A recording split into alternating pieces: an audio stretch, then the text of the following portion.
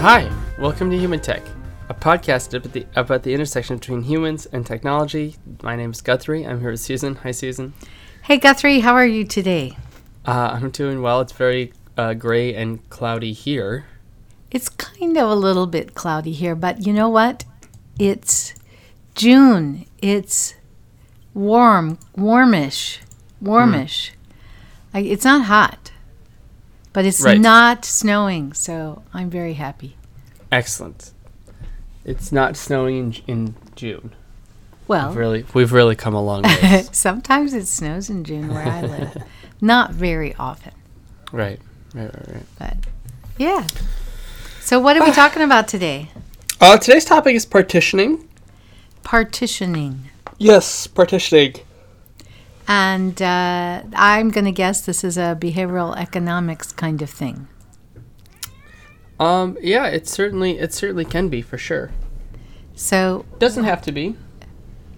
How do you want to start? What do you mean it doesn't have to be? Oh, I don't know. You can use it in a lot of different ways. Okay. So how do you want to start this off? Do you want to explain first what partitioning is? Sure. All right. How about, do you want to start by just talking about framing?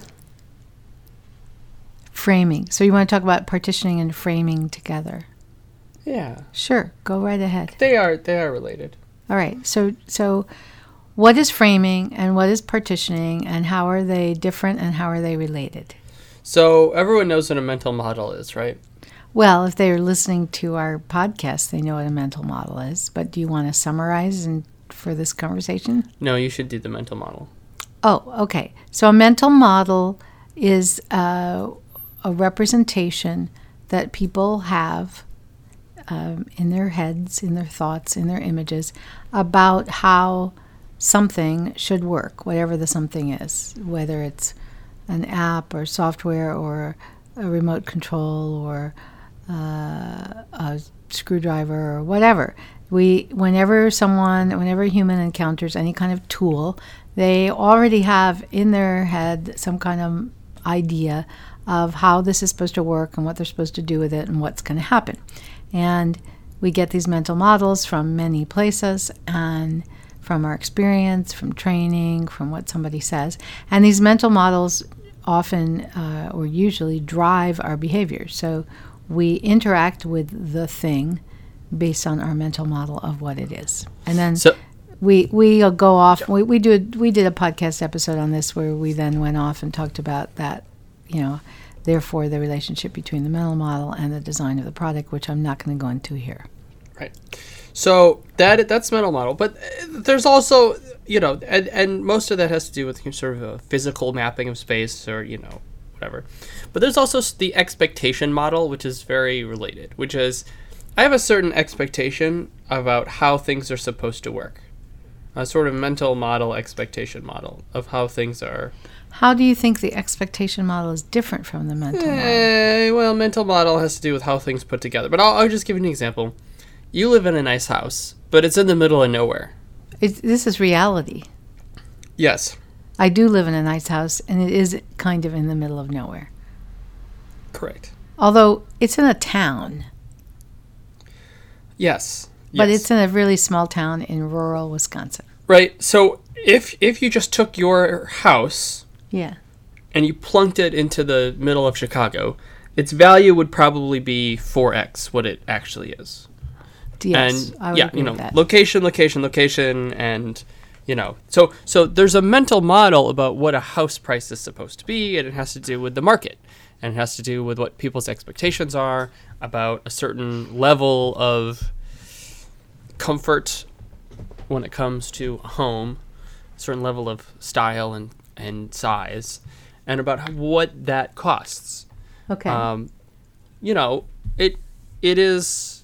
If you think about what you're willing to pay for, let's just say, like a car or a phone, you wouldn't pay, there are more expensive cars, there are more expensive phones, but, when I say, okay, what's a $25,000 car buy you, everyone kind of has an idea of their head of what that is.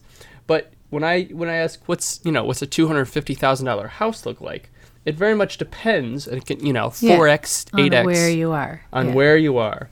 Yeah. And that is interesting because people's sort of mental model about things is kind of shaped by what their expectations are. Okay. And so if I say to you, okay, we have a new market, right? All and right. in this market, a house like this is worth $500,000. Okay. And then I show you a picture of another house, and I was like, what do you think this house is worth?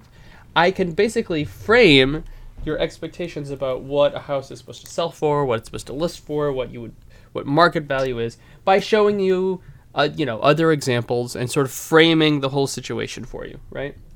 So you're affecting my expectations based on things you've shown me. Right. Does that make sense? And is that what framing is? Yeah, it's there's a more technical version of framing, and you can use it when you're talking about making behavioral design decisions where you're using big numbers or small numbers to sort of or do decoys to make people look at prices. And I'm not going to get into all of that. I'm just kind of taking the higher level approach. Okay. All right. Basically So that makes sense about kind of at a high level what framing is. Mm-hmm. All right. So the next part then is let's talk about sort of framing and prices. So partitioning is basically the idea that I can sort of frame things or change things based on how big or how small of a partition I create. Say that once more. So partitioning is the idea that you can frame things and set expectations based on how big or how small your partition is. Okay. So all right. So say more. What's a partition? So let's think about lots of different examples. Right. What sort of example should I use? Well, why don't you start with one and then we'll do a couple of them. Okay. Start with an easy one. Okay. So a simple one way to think of a partition. Think of a gallon of milk, Okay. or you can think of a pint of milk. All right. And If you want the same amount of milk, right? If you're buying like a quart, right? Yeah. You have to, or liters into 100 milliliters. Or if you want to do the, but right. So like so imagine then one large. I have a gallon container. of milk, a large container of milk. A large container of milk, and you'd have the same amount of milk in many smaller containers, right? Maybe 8. Right. So right? I bought the little cardboard things of milk, and I have a whole bunch of those. Yes. Another way you could do it would be, for example, you could do, you could have a liter of cream, or you could have 10 100 milliliter right little containers of cream containers. little Okay. cream containers, and so right. So what we're doing is you have either a large partition, which is the gallon or the liter, or the small partition. Okay. But I have the same amount. You have the same amount. Broken it up into little pieces. Correct. Okay. Correct. I got that. So that's a very simple example of partitioning, and you can use this. Lots of marketing people use this in a lot of different ways to shape how people think about what they're encountering. So they're using partitioning, either partitioning into little pieces or just having one big partition, in order to frame the expectation or value of something? Yes, or you could also do it to tackle a bunch of things at once versus small little steps. So you're saying that, all right, so what I'm gathering you're saying is that when you present something in a big container or in one big step versus little containers or many small steps, it changes people's expectations and then it changes their behavior? Yes, sure. All it right. definitely changes their it definitely It changes the frame? Yes. And thereby changes their behavior? Yes, I think Can you give us a concrete example? Well, not like literally concrete, but can you give us a specific example? I can give you some more examples, sure. Well, I mean, you gave us the milk, but I'm not sure how that, or the cream, but I don't, that you haven't said yet how that's going to affect my behavior. Sure. So I'll give you a couple examples. So the first story I like to tell is the Doritos story. And it goes like this. I've heard your Doritos story. Yes, it goes like this. Imagine I sit you down on your couch. I don't like Doritos. Well, I know. Just pretend that I do. So I sit you down on the couch on my couch, and I put on Game TV, of Thrones. Whatever your most bingey show is. Right now, Esports I'm rewatching Game of Thrones. So Game let's of Thrones. do that. Okay. Yeah, whatever it is. Whatever it is. Right. I put that on. All right. I'm sitting on the couch. I'm binge watching Game of Thrones. Mm-hmm. Okay. And so I go up to you. Yeah. And I give you your favorite sort of guilty pleasure snack. We'll pretend it's Doritos. Yeah, could be Doritos, could be granola bars, kale chips, radishes, whatever it is that you can't. We'll say Doritos. Yeah, you can't help but just munch away. Okay. Right. All right. So, you're munching. And did you give me a bag of these, or what did you give me? Right. So what I do is the first thing is I give you a giant bag, like the biggest bag you've ever seen. Very big bag. And I just slowly back out of the room and I say, I'll see you in 3 hours. Okay? All right. And, you come back and think of how much you'll have eaten. Versus, I instead I say, here, I have a pallet of your favorite snacks. It's unlimited. You can eat as many as you want. But the snacks come in teensy tiny little 2-ounce bags. So it's like a big box or a shelf full of you have to tiny bags of teensy Doritos. tiny. But I can eat as many as I want. You can eat as many as you want.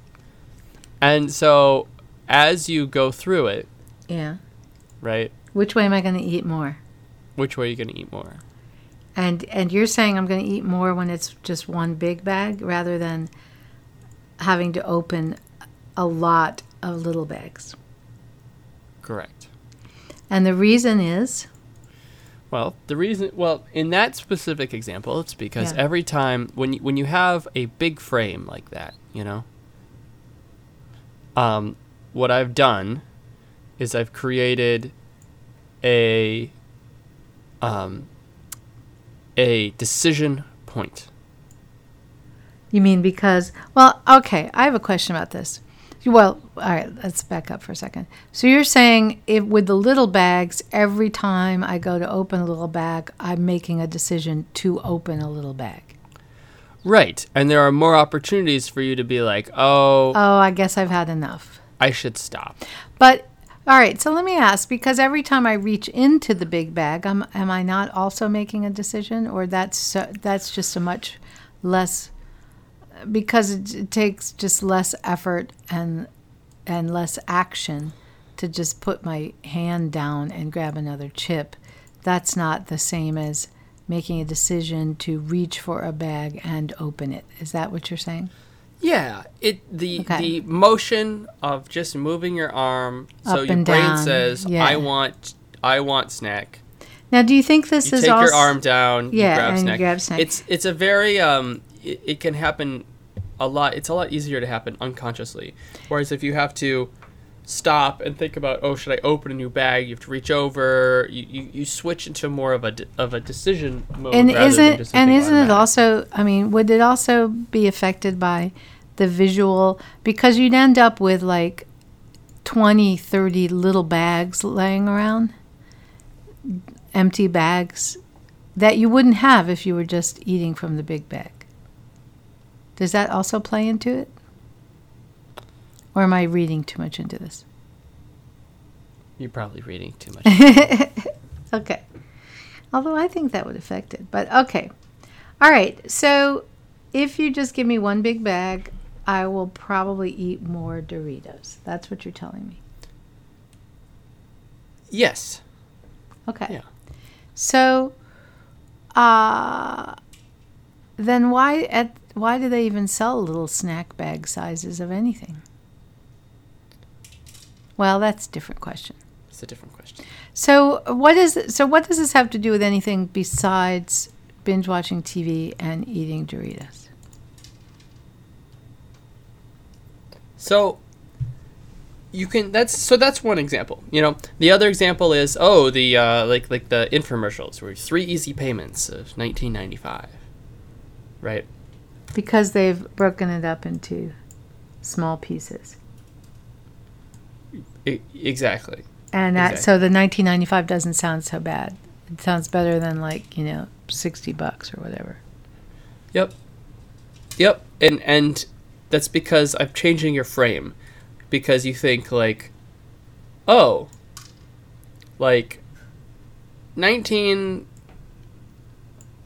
bucks. So this is this thing worth $20? Yeah. So I guess that's about worth it. It's interesting because it's relatively recent, isn't it? That, for instance, all the software subscriptions, software as a service, that we all have, to whatever it is, right?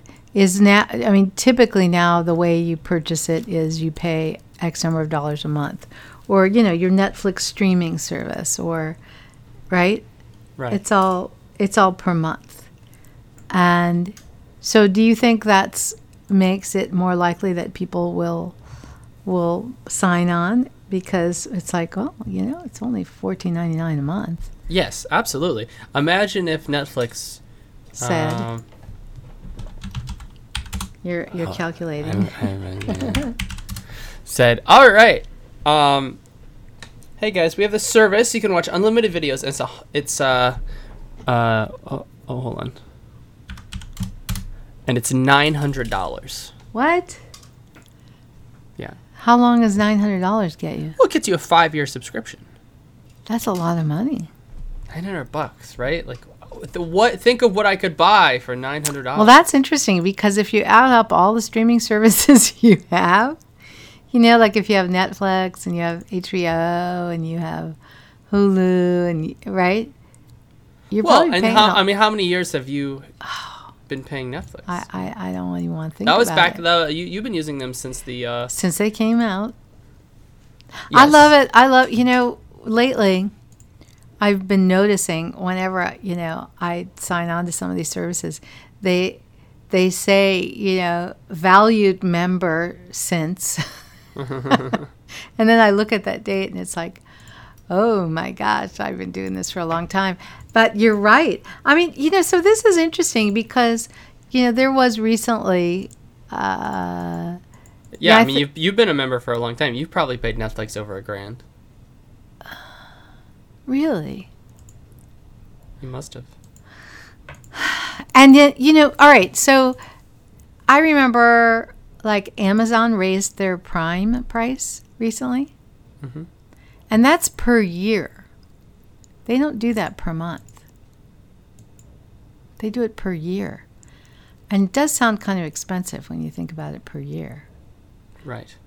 So I wonder why they do that. Why don't they do it per month? We don't know. It's, They don't want you to think about it, I would imagine. They don't want you reconsidering every month whether you should keep it. Yeah. Could be. It could be part of it. All right. So you're saying if you break it up into little pieces, then it doesn't seem like such a big deal and you're... No. Wait a minute. But isn't this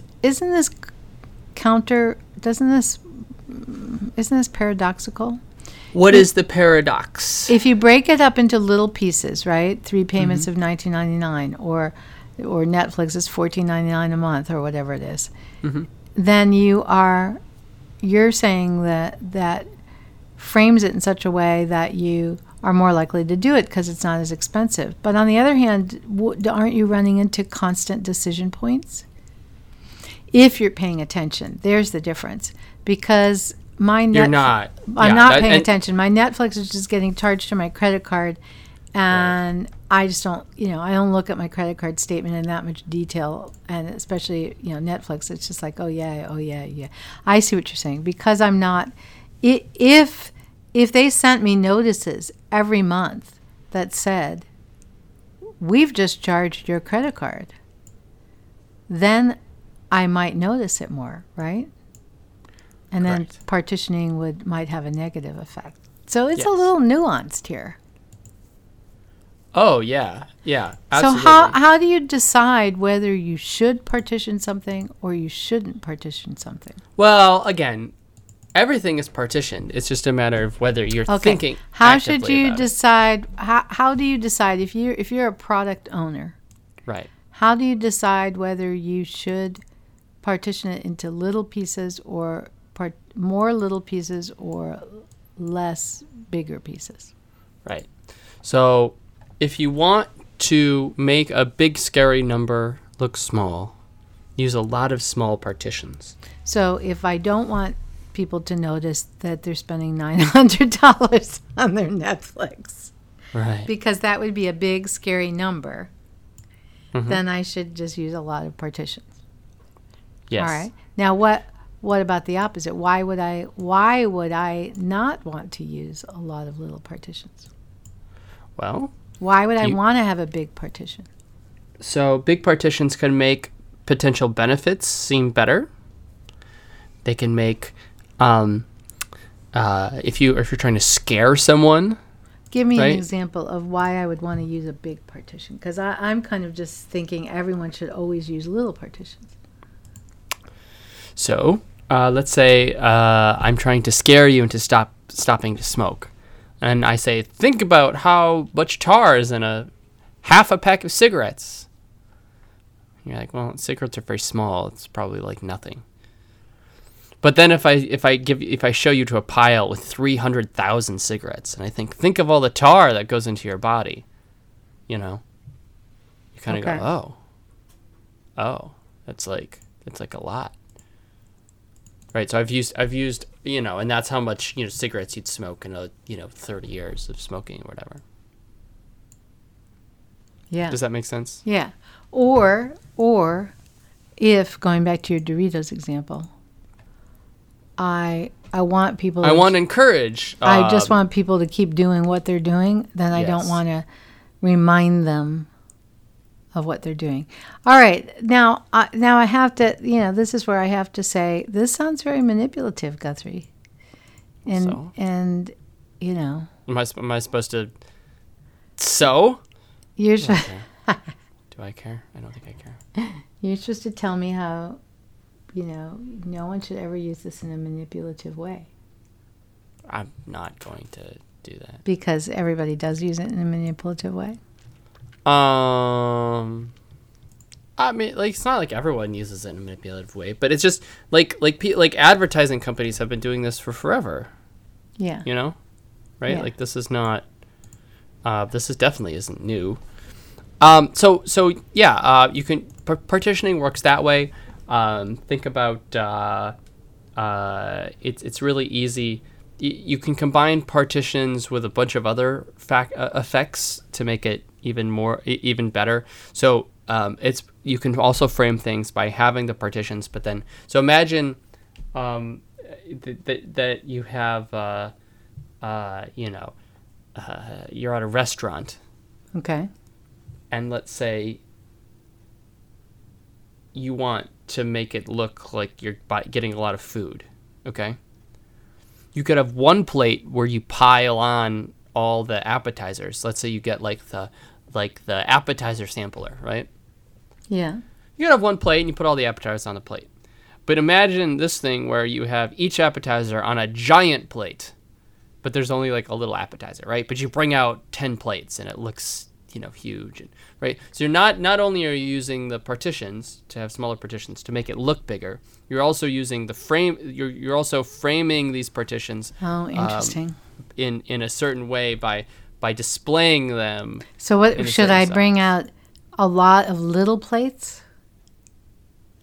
Because then the plates sure. look full Sure. and there's a Sure. lot of them? Yeah, and it's definitely going to, how do I say this?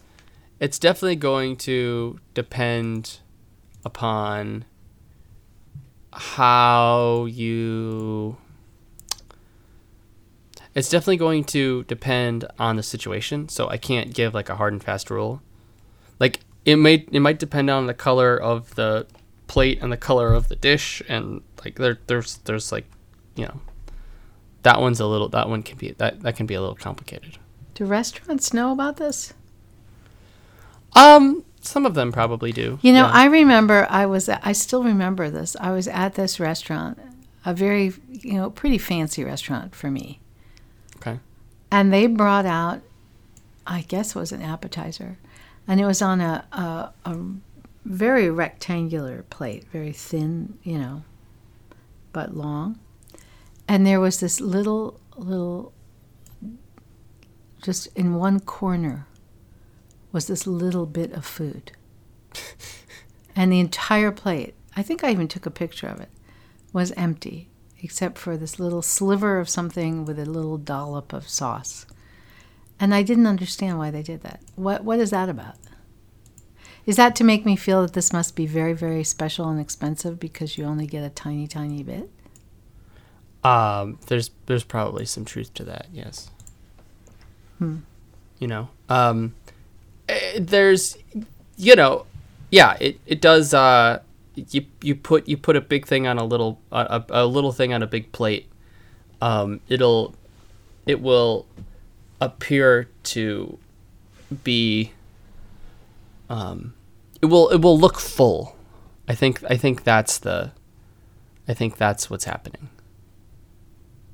So, do you think that most businesses and organizations, no matter what they're, whether it's food, whether it's software, whether it's services, do you think they consciously make these choices? Do you think they test these choices, or do you think it's just, they're just doing whatever their competition is doing? I'm sure people are mostly just doing whatever makes sense to them, and they don't think about it very much.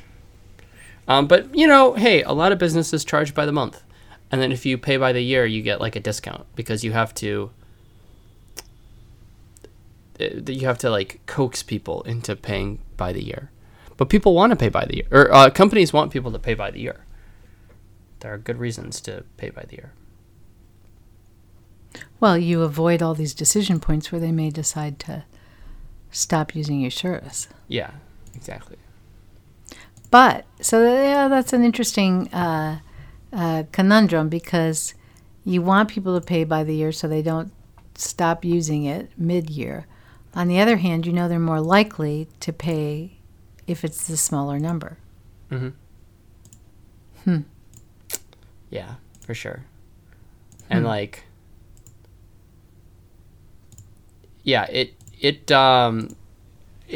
you can use partitions also in other ways that you kind of wouldn't expect. You mean besides like how to price your service? Yes. So all right, like what? So think about if you you can use it to, for example, there was a study where they were talking about, this is back in the days when you had like cell phones and dropped calls. Mm-hmm. Right? And so number of calls dropped, right? Okay. Well, if you want to make it look, let's pick how many calls per, let's just say 100 out of every 100 calls, okay? Let's say 4 calls get dropped. That's what does that mean, get dropped? You mean like you're talking on the phone, but then all of a sudden you lose your call? Yeah. Okay. Right. So, okay, fine. So that's sort of the situation. So if you say, for example, that 4 out of every 100, our competitors, let's just say the competitor has the exact same, right? 4 out of every 100 calls get dropped. Okay, sounds like a lot. Okay? I didn't think it sounded like a lot, but okay. Or say you could do it that way. You can do it, it's okay. But then imagine instead of doing that, do it by 1,000, by like 1,000,000. Okay? So then it's like, yeah, our competitors, there are 40,000 calls That are dropped. out Right. of every million. So, Yeah, that sounds 40,000. bad. That sounds something like that. So the other thing then that you're saying with this is that humans are not very good at making scale comparisons. Yeah. Now, I should say that a lot of humans, if they actually think about it rationally, they can get to the right answer. They'll get there eventually. But will they eventually happen? Will they take the time? So if I'm just, trying to decide what phone service to get, and they say, these guys over here drop 4 calls out of every 100, and these guys over here drop 40,000 out of every 1,000,000. I mean, I doubt that they're going to say it that way. But, let's say I watch one ad, which is 4 of 100. I watch another ad, which is the 40,000. Right. That might influence me later on. I show up at the store and I remember, oh, yeah, those are the guys that dropped 40,000, right? I mean, I'm not necessarily thinking it through. I'm not necessarily thinking logically. Maybe I didn't even hear these at the same time, right? Right. So, Yep. Unless there's conscious intervention in this, then would you agree that people aren't very good at these scale comparisons? Yeah, no, that's definitely true. And like I said, it's more of a sort of a general thing. Like certainly if people can figure it out if they really want to figure it out. Right. And if you're a purchaser for a major corporation and you're buying you're doing cell phone contracts, you'll probably work it out, right? Right. Because that's your job. But if you're just walking around deciding, I think I need a new phone or I need a new service, you might not be thinking that way. Now, you probably would because you're an economist, which is why I actually, I tend to go to you when I have to make any kind of, major purchase, not even that major, but because I kind of know I'm not going to. And I think I'm pretty smart, and I think I'm pretty good at math, and I used to teach statistics, so I'm not afraid of this. Well, you're not. Stuff. You're not immune. You're not immune from biases. Are you immune from biases, though? If you are thinking about things in that very thoughtful, logical System 2 way, do you think you're immune from some of these biases yourself? Because you're no. No, I wouldn't. Definitely wouldn't say that. Do you think you're less likely to fall for these than other people, though, because you study them? No, but I do know. I think I notice when. I think I'm more likely to notice when they happen. After the fact, or before you fall for them? Oh no! Sometimes it's like, oh, this is what you guys are doing. Yeah, but then what about Do you fall for it though, personally, as a consumer? I'm sure I do sometimes. So is there anything that, we can talk about this in a positive way, like you said, the thing about, the cigarette smoke and as a way to, cigarettes and tar, and as a way to encourage people to behave in ways that are good for them or good for society or something. But I think we tend to talk about this more in terms of there's, some company. Well, it's interesting to me because, sometimes we talk about it as, watch out. They're trying to get you to buy the Ginsu knife, right? Yes. For the 3 easy payments for $19.99. Yes. or they're trying to get you to eat more Doritos, or, we tend to talk about it that way. But, actually, you and I do consulting where the client wants to know, how can we get more people to take this action? Right. And so, we give advice about how you can use some of this stuff to get people to take action. So but do you think for this particular, or you could answer it, I guess, in general, for this particular thing of partitioning and framing, do you think that the more people understand it and you point out to them, oh, look, they're using partitioning, do you think that helps people to not fall for it, or it really doesn't have any effect? Because it's just the way our brains work. Maybe. I think eventually you kind of learn to figure it out. So, I think so. But there's no research on that, is there? Like systematically teaching people to not fall for partitioning, to not be affected, to not be as affected by the frame. Not that I know of. Yeah, like over time.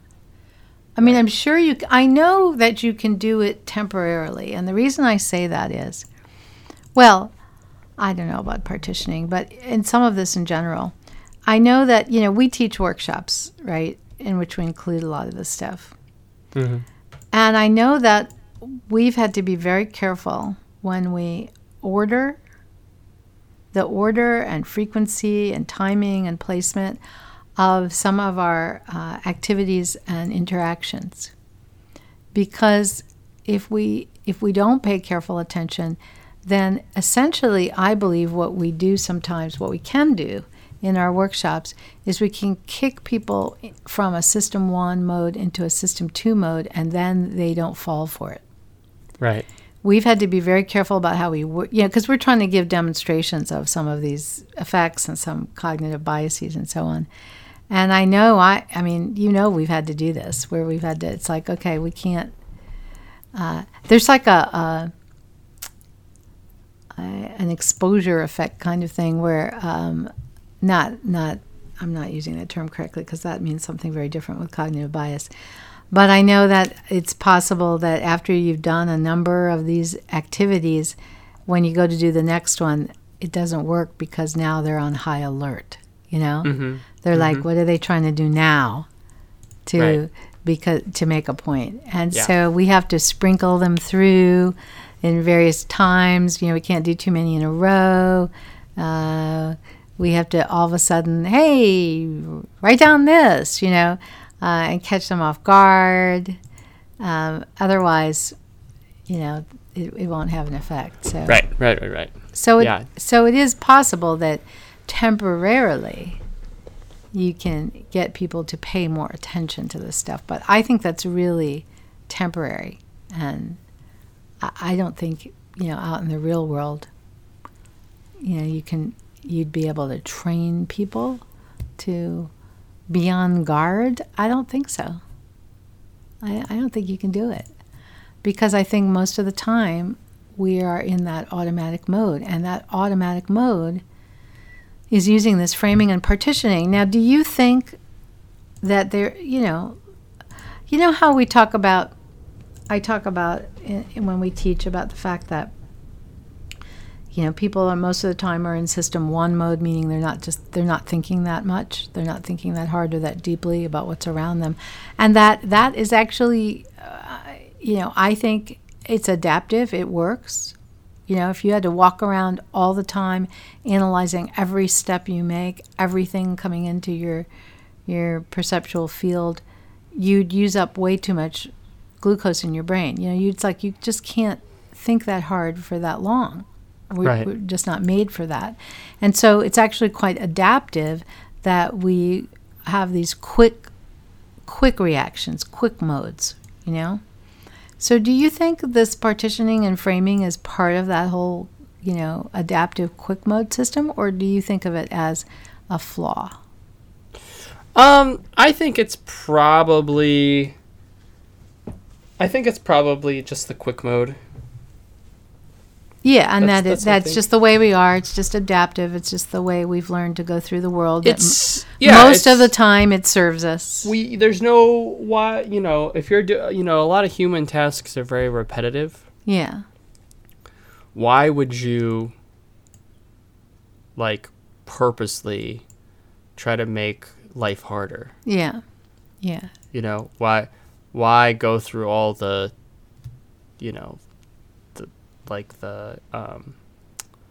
effort to have to if every time you ate a piece of popcorn in a giant movie theater bag of popcorn, you had to think about it. You had to evaluate how many you'd eaten and whether you should eat another.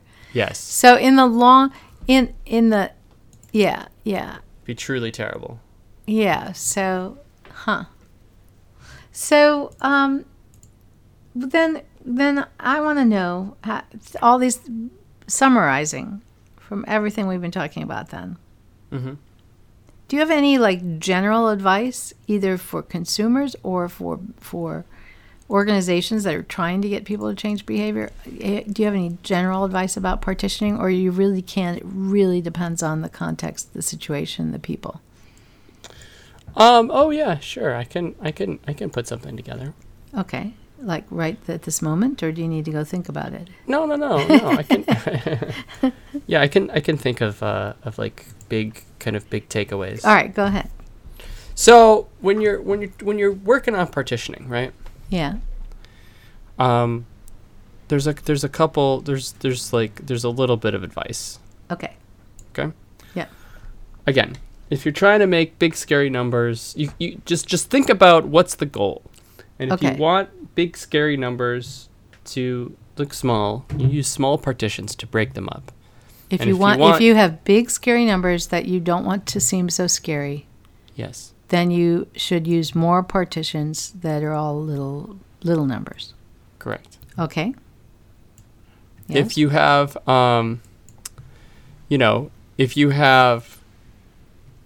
if you want to make, just the opposite.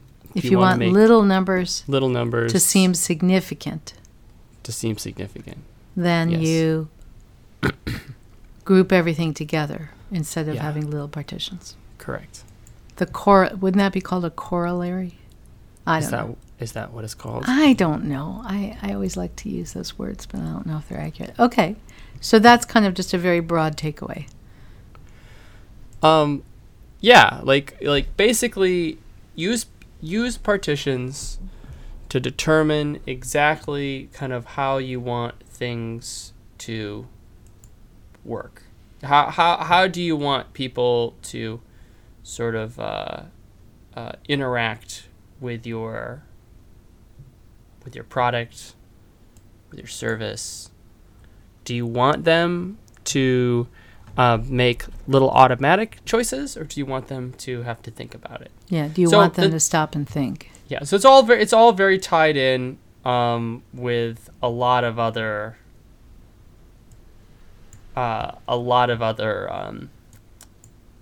cognitive biases, for sure. So you mean it doesn't work alone? Yeah. I mean, we're talking about one thing. Yeah. We're talking about effects that you're going to run into all over the place. And this is, back to that idea of fear of loss and being lazy. And I think that's part of the nuance thing. And, I like teaching this stuff, but I know that when we teach, for instance, our behavioral design workshop, we even say, okay, but this might be more nuanced than you think. We say that about a lot of things. And just had a real nice thunder there. Who did?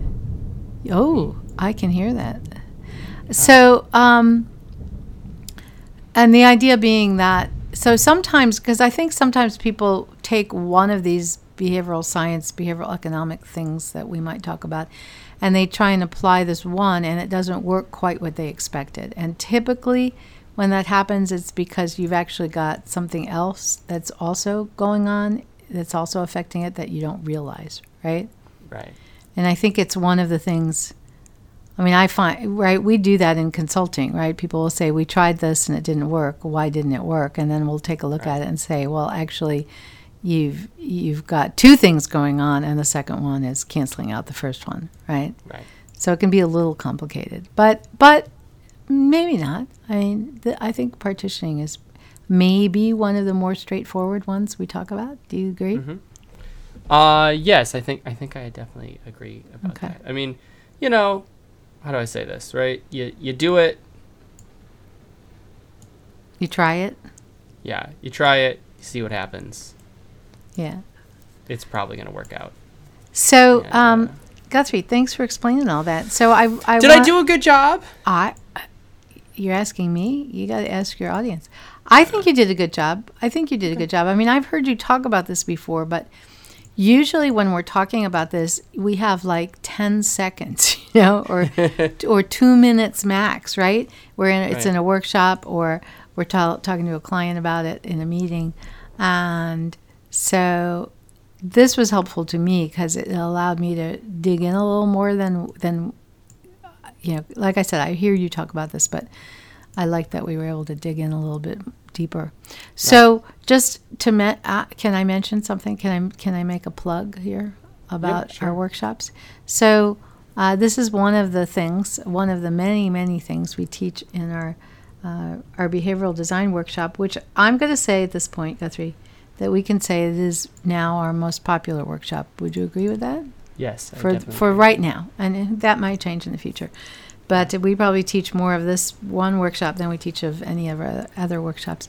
And we have a 1-day version and a 2-day version, and it is a lot of fun and also interesting and informative. And so if any of you guys listening out there are interested in bringing us in to teach at your place, or hosting one of our workshops for, you know, your organization or your professional association, let us know, because we like to teach it, right? Absolutely. Guthrie, if people want to get hold of us, what is the best way for them to do that? Probably to email Yeah. info@theteamw.com, I would imagine. Yeah. And anything else you want to add before we sign off?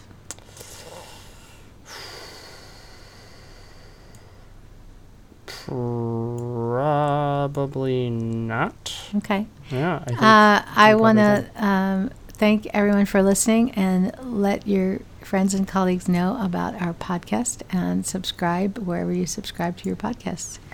Yep. And we'll sign off before the thunder and lightning engulfs Guthrie. Or he loses his electricity or something. That is not going to happen. Okay. That's not going to happen. All right. Bye, Guthrie. All right. Bye.